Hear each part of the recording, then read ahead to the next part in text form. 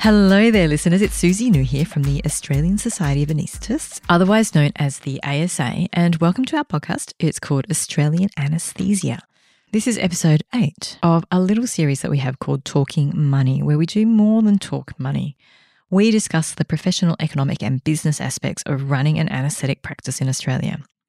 We understand you went to med school to learn how to become a doctor, and that learning how to run a business may have been the last thing on your mind. So we want to share with you this information so that you can focus on the important task of caring for your patients and knowing that the business aspects are being conducted in a way that is safe and, in this episode, compliant with Medicare.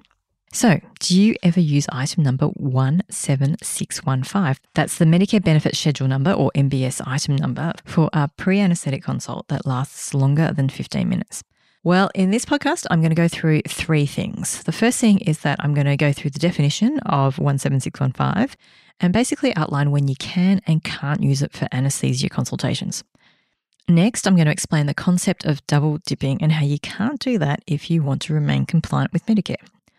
And then finally, I'm going to suggest some tips for documentation that will hopefully help show that you are not double dipping if ever the need should arise.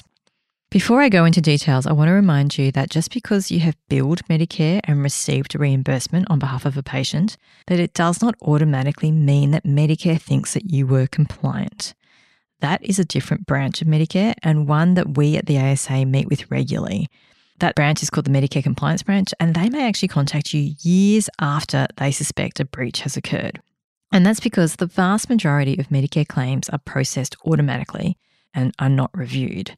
So it's really up to you as the individual anaesthetist to ensure that all your claims are completely compliant with the rules of Medicare. And that's why we at the ASA develop these resources to make sure that you remain compliant, because you, at the end of the day, will be responsible for any incorrect claims. I also want to send a huge acknowledgement to Dr. Michael Lumsden-Steele, Chair of the ASA's Economic Advisory Committee, as well as the rest of the committee, particularly Dr. Andrew Mulcahy and the policy team at the Australian Society of Anaesthetists for developing this podcast with me. They truly are the experts in this area. And finally, for some of you listening out there, the full version of this episode is on the ASA website, and you do need to be a member of the ASA to access it. I will, of course, put a link to the podcast in the show notes so that you don't have to go searching for it. If you are interested in finding out more about joining the ASA so that you can access this podcast and many other resources, then also please look for a link in the show notes on how to join. Otherwise, members will be going through MBS item 17615 and when to use it and how to be clear that you're not double dipping. I'll see you again on the member website. Otherwise, in the meantime, I hope you're staying safe and well out there. You've been listening to an episode of the Australian Anaesthesia podcast, which can be found on all the major podcast hosting platforms as well as YouTube. This podcast is produced by the Australian Society of Anaesthetists and hosted by me, Dr. Susie New, with music created by Dr. Mark Suss.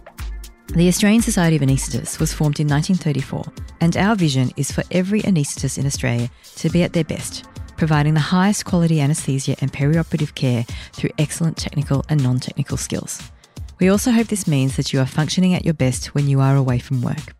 In this podcast, we have conversations that seek to inform, challenge and inspire so that you keep performing at your best. Members of the ASA can access full versions of all the episodes by logging into the ASA website, which is asa.asa.org.au. If you are listening on your favourite podcast app, then feel free to follow or subscribe so that you can receive the latest episodes as we do publish regularly.